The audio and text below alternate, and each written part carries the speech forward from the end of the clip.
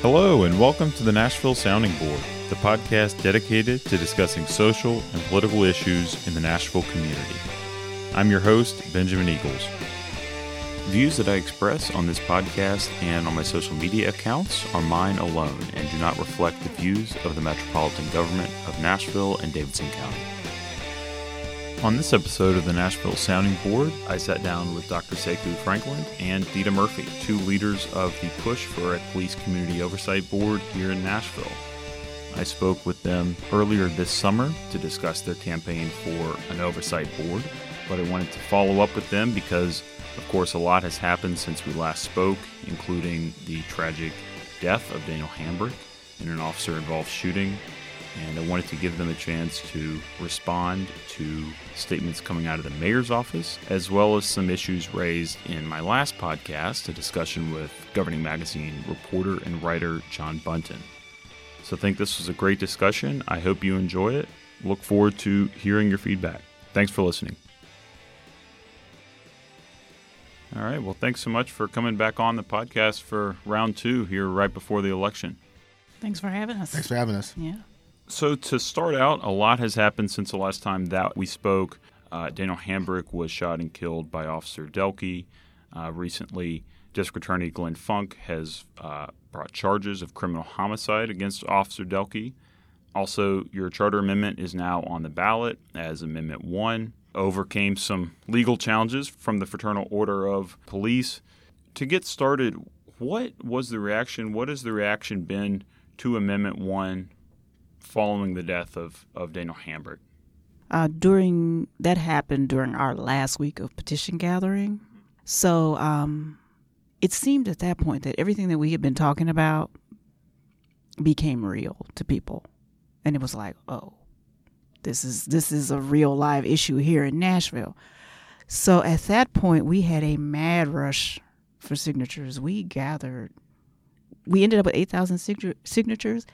We gathered about half of them during that last week because it became real. People realized that this is happening in Nashville and we do need to do something about it.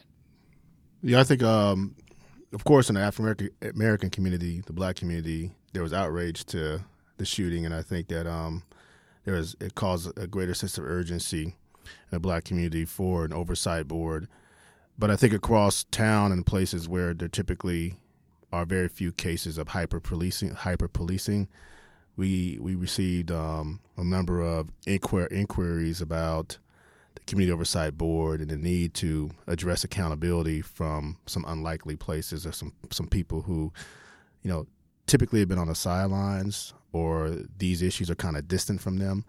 So I think it was interesting to see some of the responses from people from across town who don't live in communities where there's hyper-policing.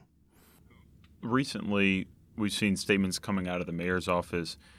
Mayor Browley's office has said that, quote, he has always supported community oversight of the police, but that, quote, he doesn't support the language on the ballot.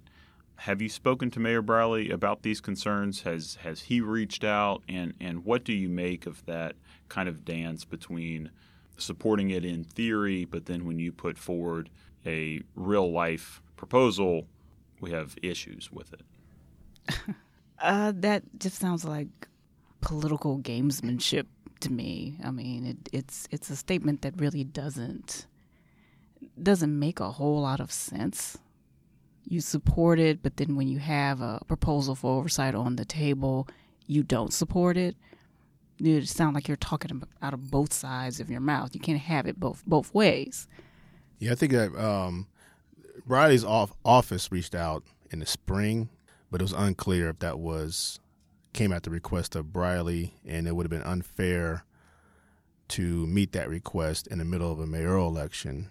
We had multiple mayoral candidates, and it would have been unfair if Oversight Now were to be biased towards publicly biased towards one candidate versus the other. So since then, his director of public safety, I'm not sure if that's the exact name of the office. There's been some conversation with him, preliminary conversation, but there's been no personal invite in any way, shape, or form from Mayor David Briley to sit down. He's met with quite a few people, including a group of primarily African-American activists, ministers, and leaders right after the release of the video shooting of Delkey killing Mr. Hambrick. And they pressed him on oversight board, but still Briley is pretty resiliently against. And we were notably excluded from that meeting. Yeah. No, that was a notable exclusion. Yeah.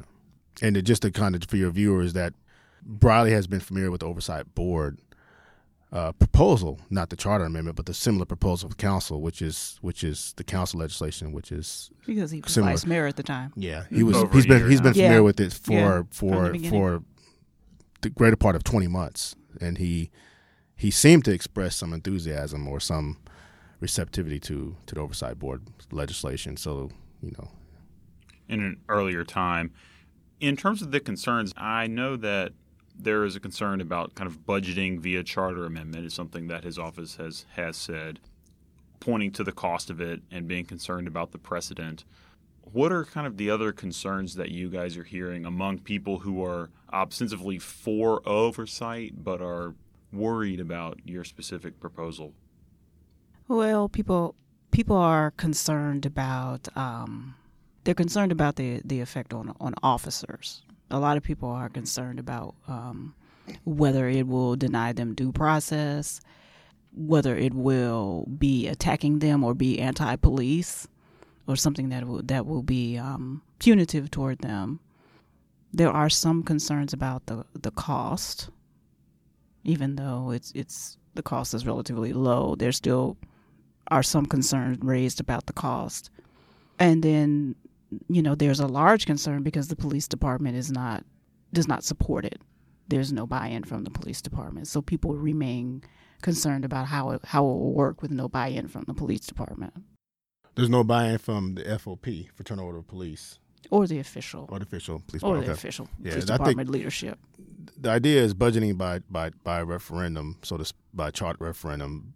So it's kind of a false concern because here's the thing. If you don't have an oversight board with money attached to it, you might as well not even have an oversight board. That's number one. Because it has to be independent. And Mayor Briley, if he were to establish an oversight board through an executive order, he probably would not provide funding for it. And if a new mayor came in, a new mayor could obviously eliminate that board and eliminate any funding. Furthermore, 20 years from now, the funding for the oversight board actually may be small. Considering the growth and the cost of living. And there's nothing that says that if the money that's budgeted to the oversight board on an annual basis is not spent, it can go back to the general operating budget, or it could go back to traditional public safety concerns or public safety issues. And that's what happens in other cities. If there's money that's budgeted for an oversight board, money spent is money lost, and money spent it goes back to the general operating budget. So building on that question about buy-in from the police department, my last guest on the podcast, Governing Magazine reporter and writer John Bunton, wrote a piece back in January about sort of best practices for oversight efforts. And I know that you guys wanted to respond to some points that he made. But two things jumped out to me. One is the importance of buy-in from leadership within the police department, political leadership. And then the second is this sort of distinction between front-end accountability and back-end accountability. And, of course, quickly noting that your proposal, Amendment 1, does include the front-end accountability, which would be sort of policy review, policy recommendations. So it does have front-end and back-end accountability. So first of all, is that a fair distinction to make? What's the interplay between front-end and back-end? Is one more important than the other? And then also, to what extent is buy-in from the police department leadership and political leadership, to what extent is that necessary or possible in our environment? Well, I'll take the first issue. I teach. At least I've taught the principal author Barry Friedman in the Policing Project in my course, and I think I'm not sure it's good to dichotomize between front end versus back end. If you're on the street, if you're a person who's being either profiled or you're bringing in complaints, the lines are more blurred between front end and back end. And to some extent, the front end versus back end, those are more academic arguments that may not necessarily play well on the street. My issue with the distinction between front end and back end is that front end is going to require a maximum cooperation from a police department, from the chief all the way down through the chain of command, down to the academy. Because they would be kind of ceding control of their policing policies. They would be ceding control to a community group that supposedly can co-produce an entire new process of training and infrastructure that can perhaps improve police departments. And in the case of Nashville, that's never happened. And if you talk to anybody in the police department in Nashville, off the record, that's not going to happen. They're not going to cede control from the chain of command, from the mayor, from the chief of the police, all the way down to the academy. There's no competent person who would agree with that, who will say that. Secondly, and I read an article actually a long time ago. I didn't realize it was the same person.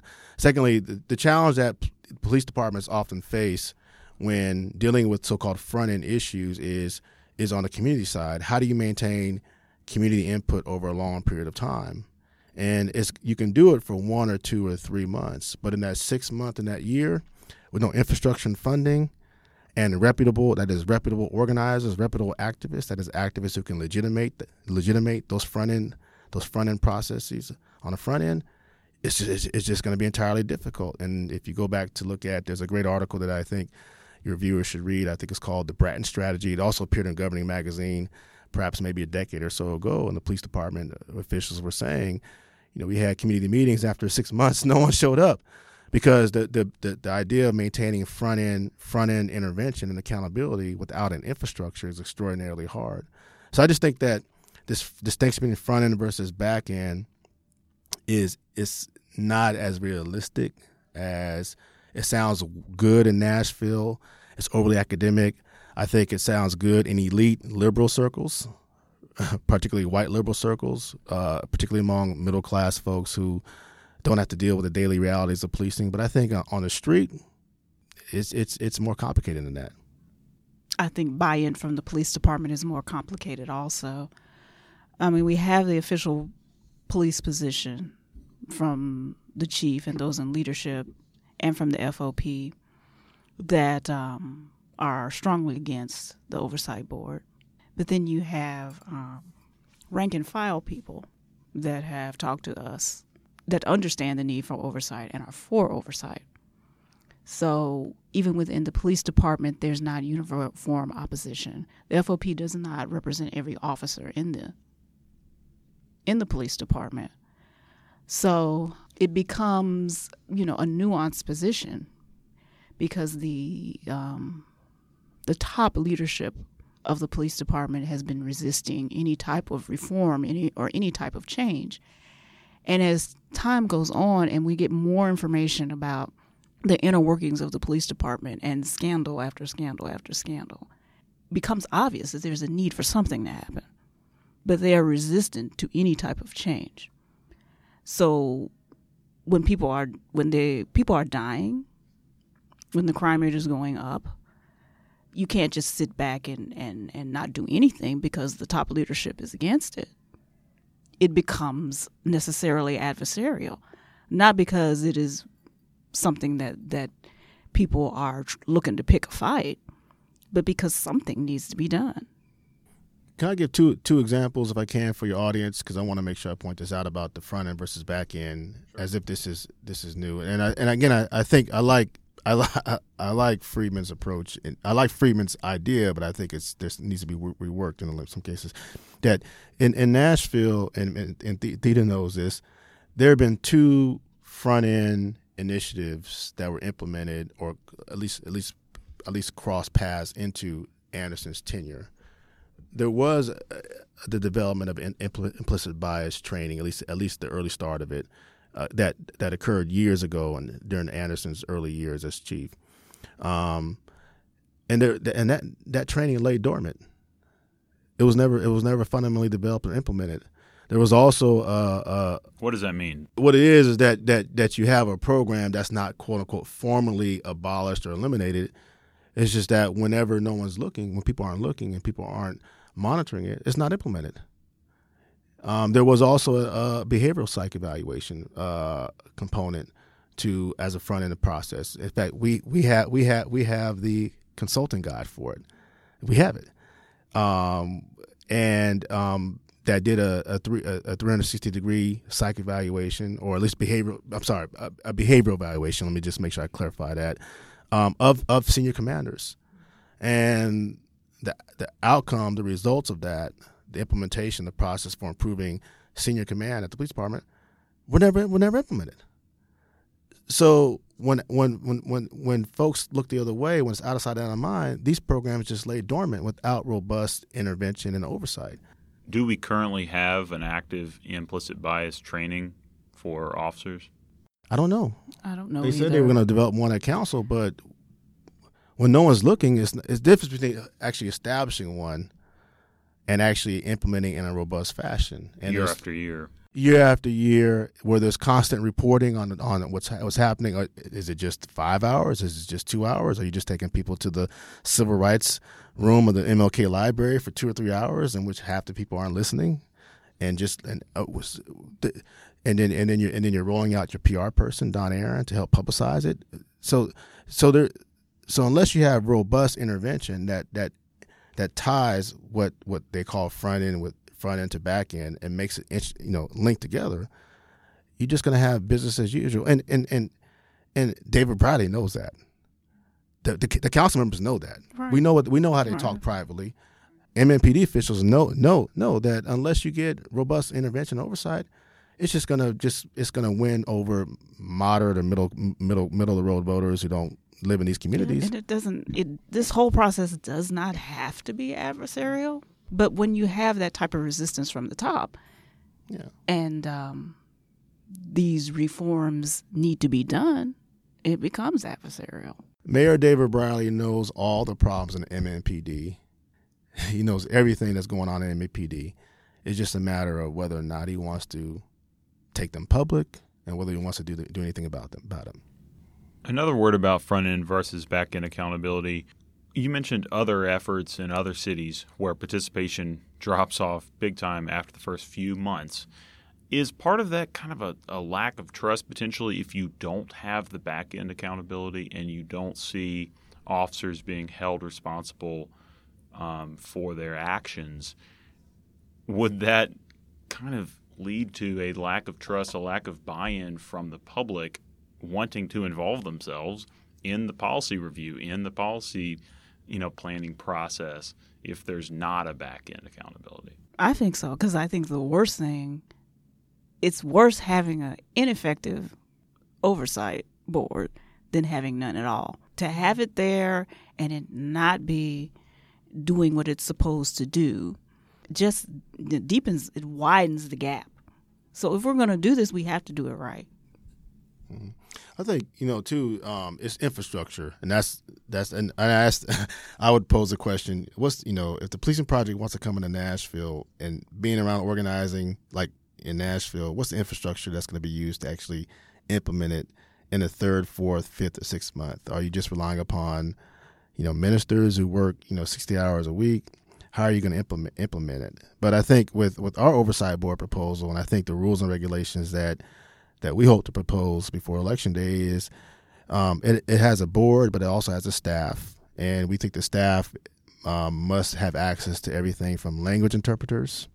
The staff must have civil rights training that's ongoing, staff and the board members. We also think it's important that the COB board, the Community Oversight Board, have meetings in the community and not just meetings at Howard School, in which, 1/4 or 1/3 or more of their meetings are actually in communities most affected.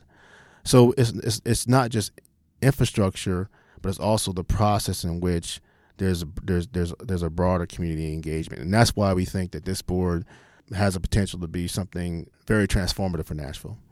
And the things that you spoke to, they cost money. They cost money. What are the kind of best practices? What are the best examples of other cities that have spent the money, that have created a community oversight board that, as you're planning to do, addresses the front end and also the back end accountability. What are examples of peer cities who have done this successfully? We've modeled a lot out after Oakland. Isn't Oakland the one who has the members from the community? Yeah, Oakland had an oversight board, but they just revitalized oversight board. So we looked at Oakland's, we looked at Denver. We were bringing in a person from Denver. I think I can mention this. We're bringing a person in from Denver. I think October 25th or so. So okay. We want to invite anyone in your audience to that particular meeting. And we've looked at St. Petersburg. We just sent one of our main core members, Melissa Cherry, just went to the nationwide NACO conference, which is a national oversight civilian coalition of 400 members to look at best case practices. And so we borrowed from each of these particular issues. And collectively, what we learned is that the best oversight boards must have funding that's constant, must have a budget. Number two is that they must have subpoena power or the equivalent of subpoena power, which ours does. Number three is they must have they must have independence, and this is possibly a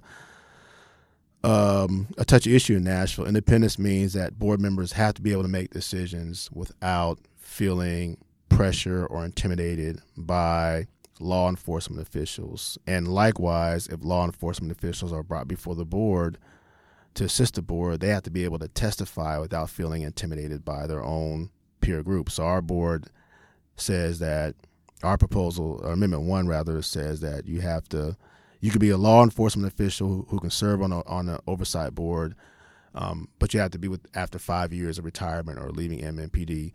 Simultaneous, also, I want to emphasize that law enforcement personnel can serve as consultants, trainers, and serve in other matters in relationship to the oversight board. So it's not an adversarial position with law enforcement. It's just designed to protect independence. And that request came from members of police departments, that independence. So there are these best case practices. And what you find in cities across the country is that some cities have subpoena power but don't have independence. Some cities have independence but don't have funding. Some cities have funding but don't have subpoena power.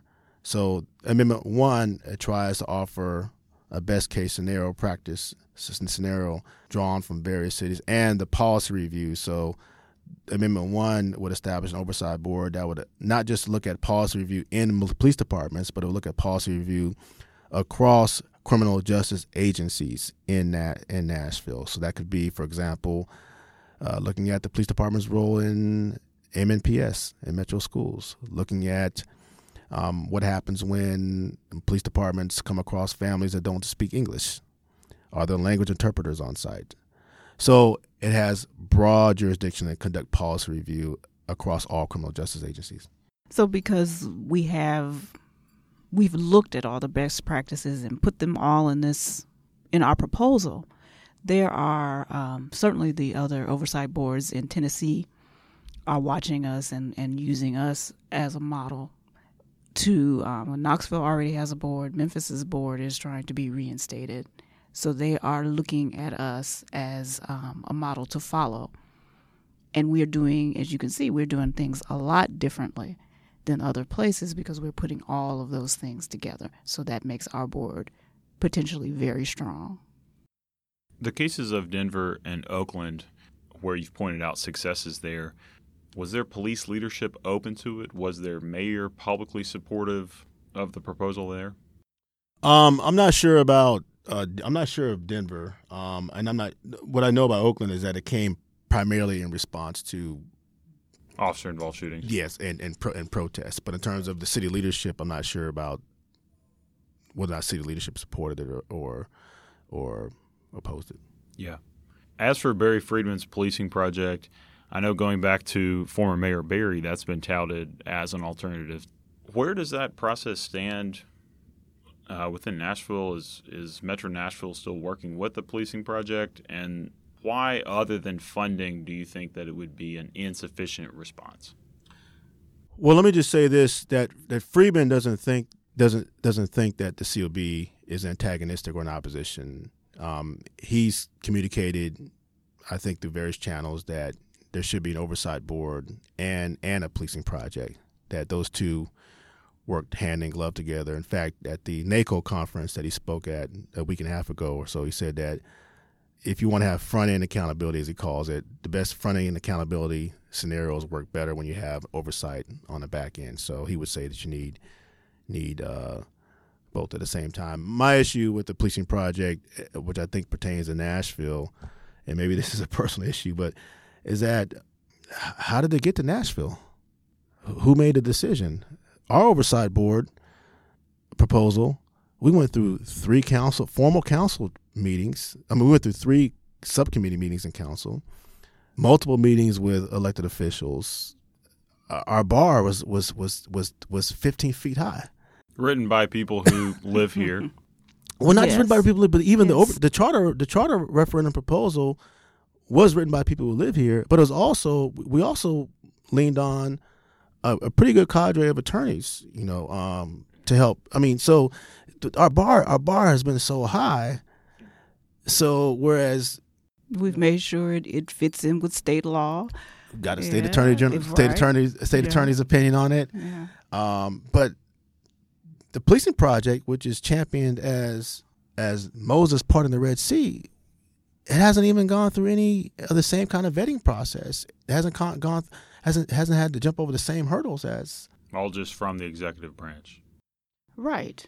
And because and when when he had a meeting with a bunch of people from the community, in which I was one of them, and we asked him, well, once you do your study and make your recommendations, how can you hold them accountable to implementing those? And he admitted he can't. So what's the point of spending money and having all these recommendations when you cannot enforce and make sure that those recommendations are implemented? The policy piece in Amendment 1, wouldn't it be a recommendation process, and there's a year-end review process, and you're lugging at policies, but don't your recommendations then go to the police chief, and it's up to the police department whether or not they implement? So if it's an adversarial, and I know that it's not intended to be, but if the police chief is not on board with it and you submit policy, the difference is it's a local group. Proposals that they don't like. Yeah, but how is it enforceable? Is a local group who is at least able to continue to put the pressure on. Yeah. Continue but it's still to not enforceable, right? Continue to gather the data that says this is not working. The police is still not implemented. It's still not working. You can keep that pressure going. Just apply political pressure. Outside group can't do that. Right. Sometimes we're not responsible for the results, but we're responsible for giving people a chance to fight for, better policies and dignity. And what you find with the policy review is the policy review gives community groups a chance to openly deliberate about policing issues that are historically secretive. But furthermore, put the real stats behind it. If they are not going to implement the policies, you can show that they are ignoring hard data. Then you give grassroots groups a chance to actually deliberate publicly. Right. And the policy reviews don't just pertain to the MMPD. I just want to emphasize that point. It can pertain to any entity involved in criminal justice that intersects with law enforcement, which means it could be Metro Schools, it could be the DA, the public defender. And it doesn't, and in many of those cases, it doesn't necessarily, most cases, it probably is not going to be an adversarial policy intervention, policy review. And my hope is that once this does get implemented, the leadership can see how that can help them, because that really can help them by providing hard data. But just to point out, Barry Freeman, I do want to be fair, because in some respects he's kind of caught maybe in the middle, but it does seem like it is what it is. I mean, I've personally talked to him more than a year ago, and tried to communicate to him that he's coming into a powder keg situation, but. Fair is fair. To be fair, he didn't know the politics when he was first.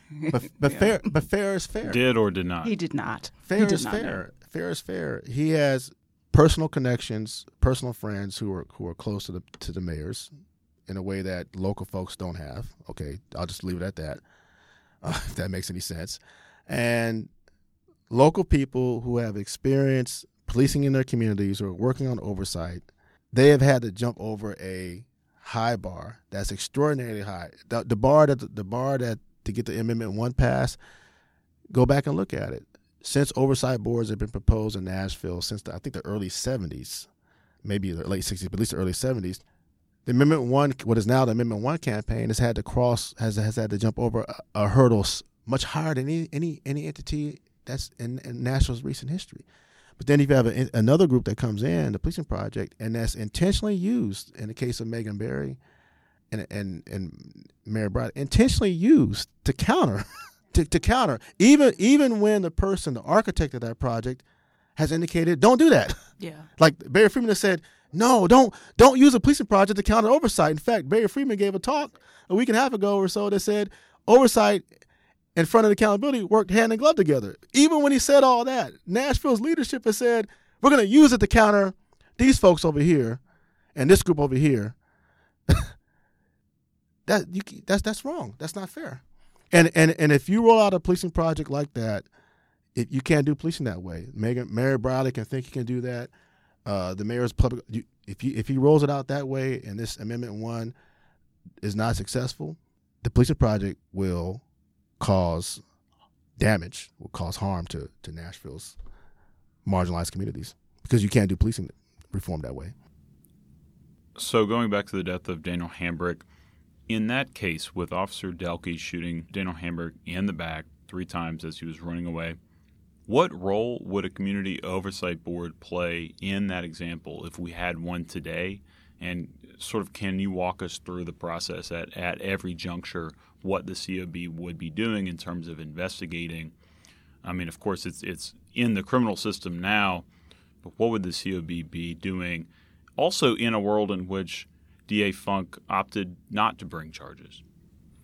Well, I can say that the formal investigation of the shooting wouldn't begin until after all of the criminal proceedings ended.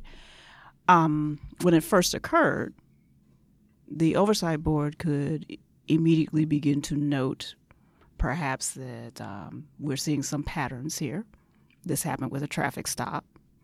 Perhaps there are some issues with traffic stop and traffic stop policy that needs to be looked at. It happened with the juvenile task force. Maybe we need to look at how the juvenile task force is determining who they pull over or what their role in the community is or what they're doing.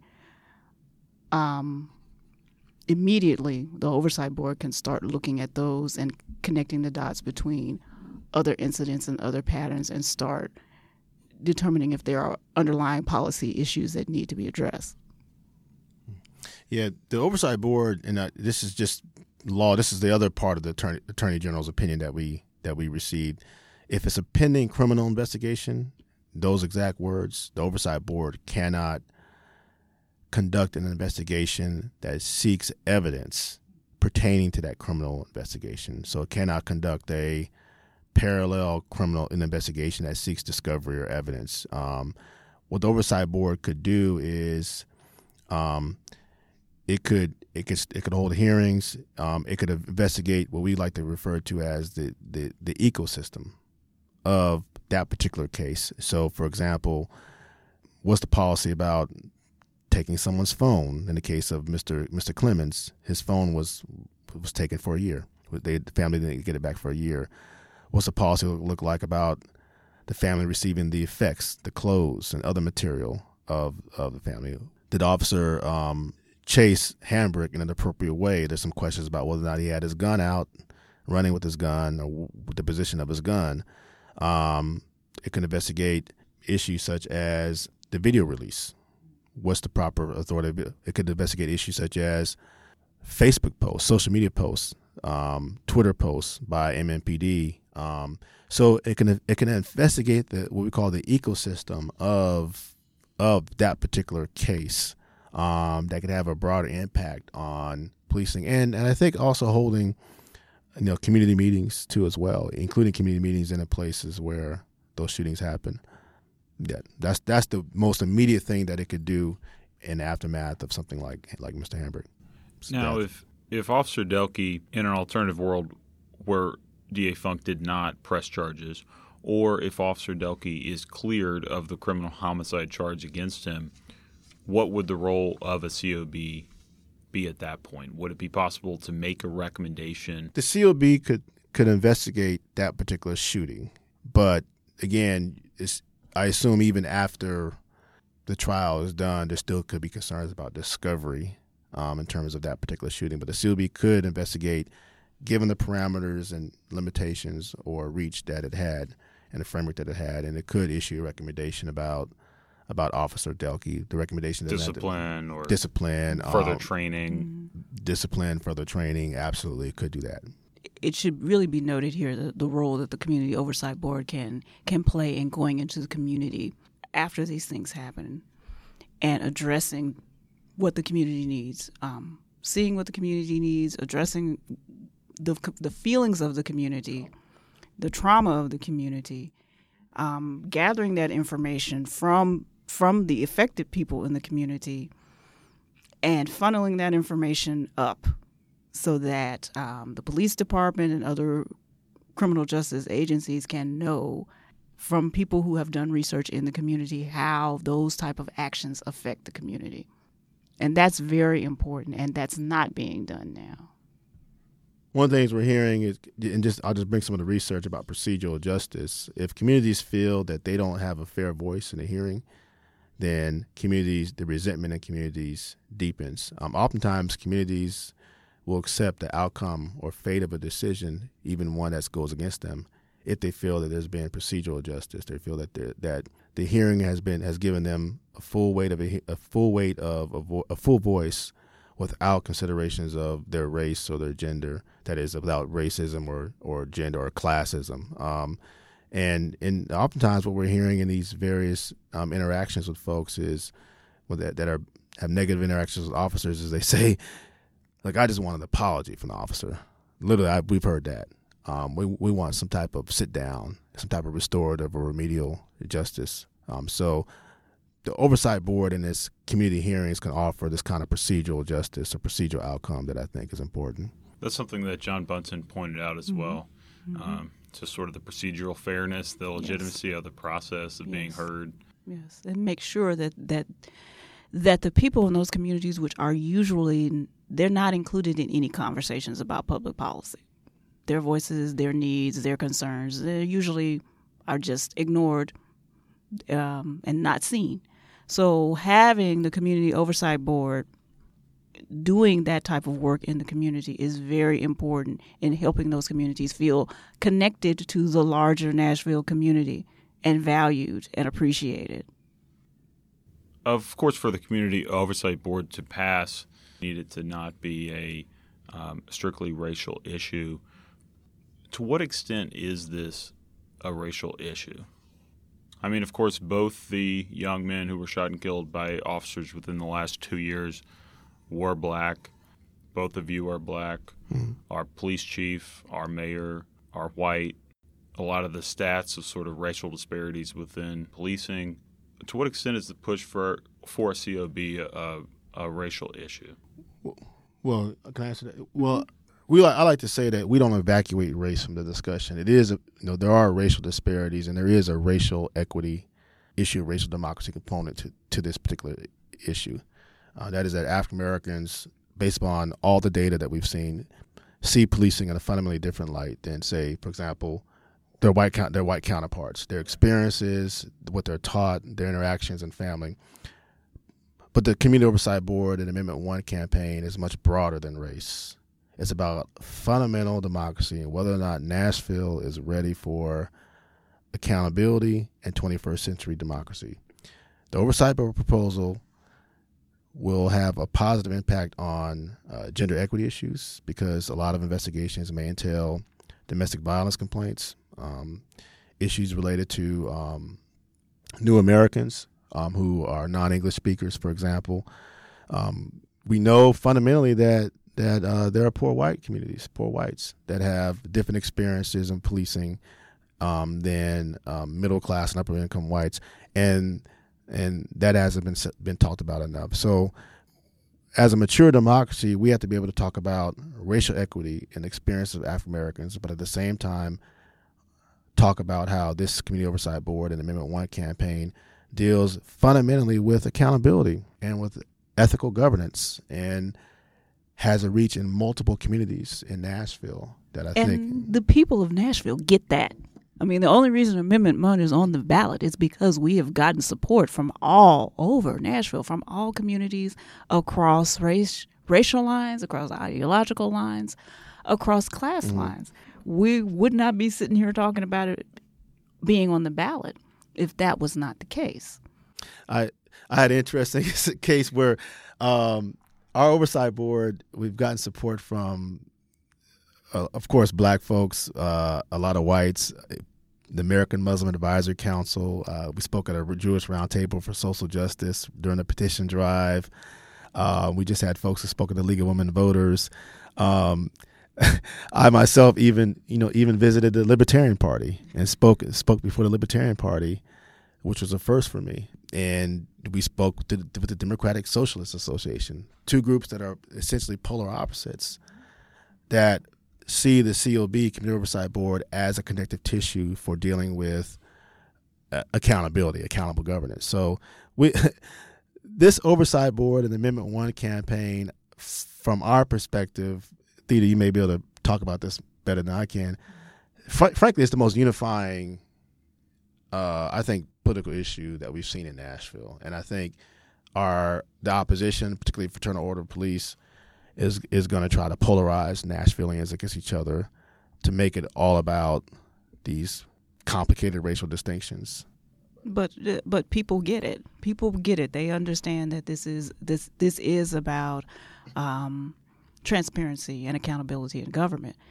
And with so much that has happened in our local government in the past year, with the transit referendum, with the soccer stadium, with people who are really getting fed up with how local government works, oversight is just a part of a broad push for accountability and for transparency in government, in local government right now. Anything that you guys want to add? That's all of my questions. Well, for me, this has been one of the best political fights that I've been involved in, and it's been a very humbling experience. And vote for Amendment 1 on the ballot. Don't just vote top of the ticket, vote down the ticket on Amendment 1. You can go to oversightfornashville.com if you want more information about us. Find us on Facebook, Twitter, and Instagram. But beyond that, it's been a humbling experience. It's been a great experience. And I think we have this phrase that James Lawson taught us, that sometimes we can't control the results, but we can win over ourselves. And I think in this fight for an oversight board for 20 months on end, I think what you're finding is, we're finding young people. We're finding we have 3 people in our coalition, our core members, that is, who have personally been impacted by police killing. That is, they personally buried family members. And I think seeing their leadership and learning from their leadership, learning from young people, learning from people like Ms. Theda, in which the Oversight Board was born, proposal was born, literally is born on the concrete of Casey Holmes and those activists who came out of that February 2017 protest, I think for me has been one of the best experiences I've ever had, quite frankly. I would just like to say that, I have been amazed at how people in this city have come and they've supported this effort, and they've supported Miss Sheila and Miss Vicky, the two mothers, and that support is coming from everybody, because people recognize when things are right and when things are fair, and this is about fairness and rightness. And I know that people have the right impulse. They're going to do the right thing. Well, thanks to each of you for coming back on the podcast, and best of luck on Election Day. Again, early voting October 17th through November 1st, and then Election Day, of course, Tuesday, November 6th. So best of luck. Thank you.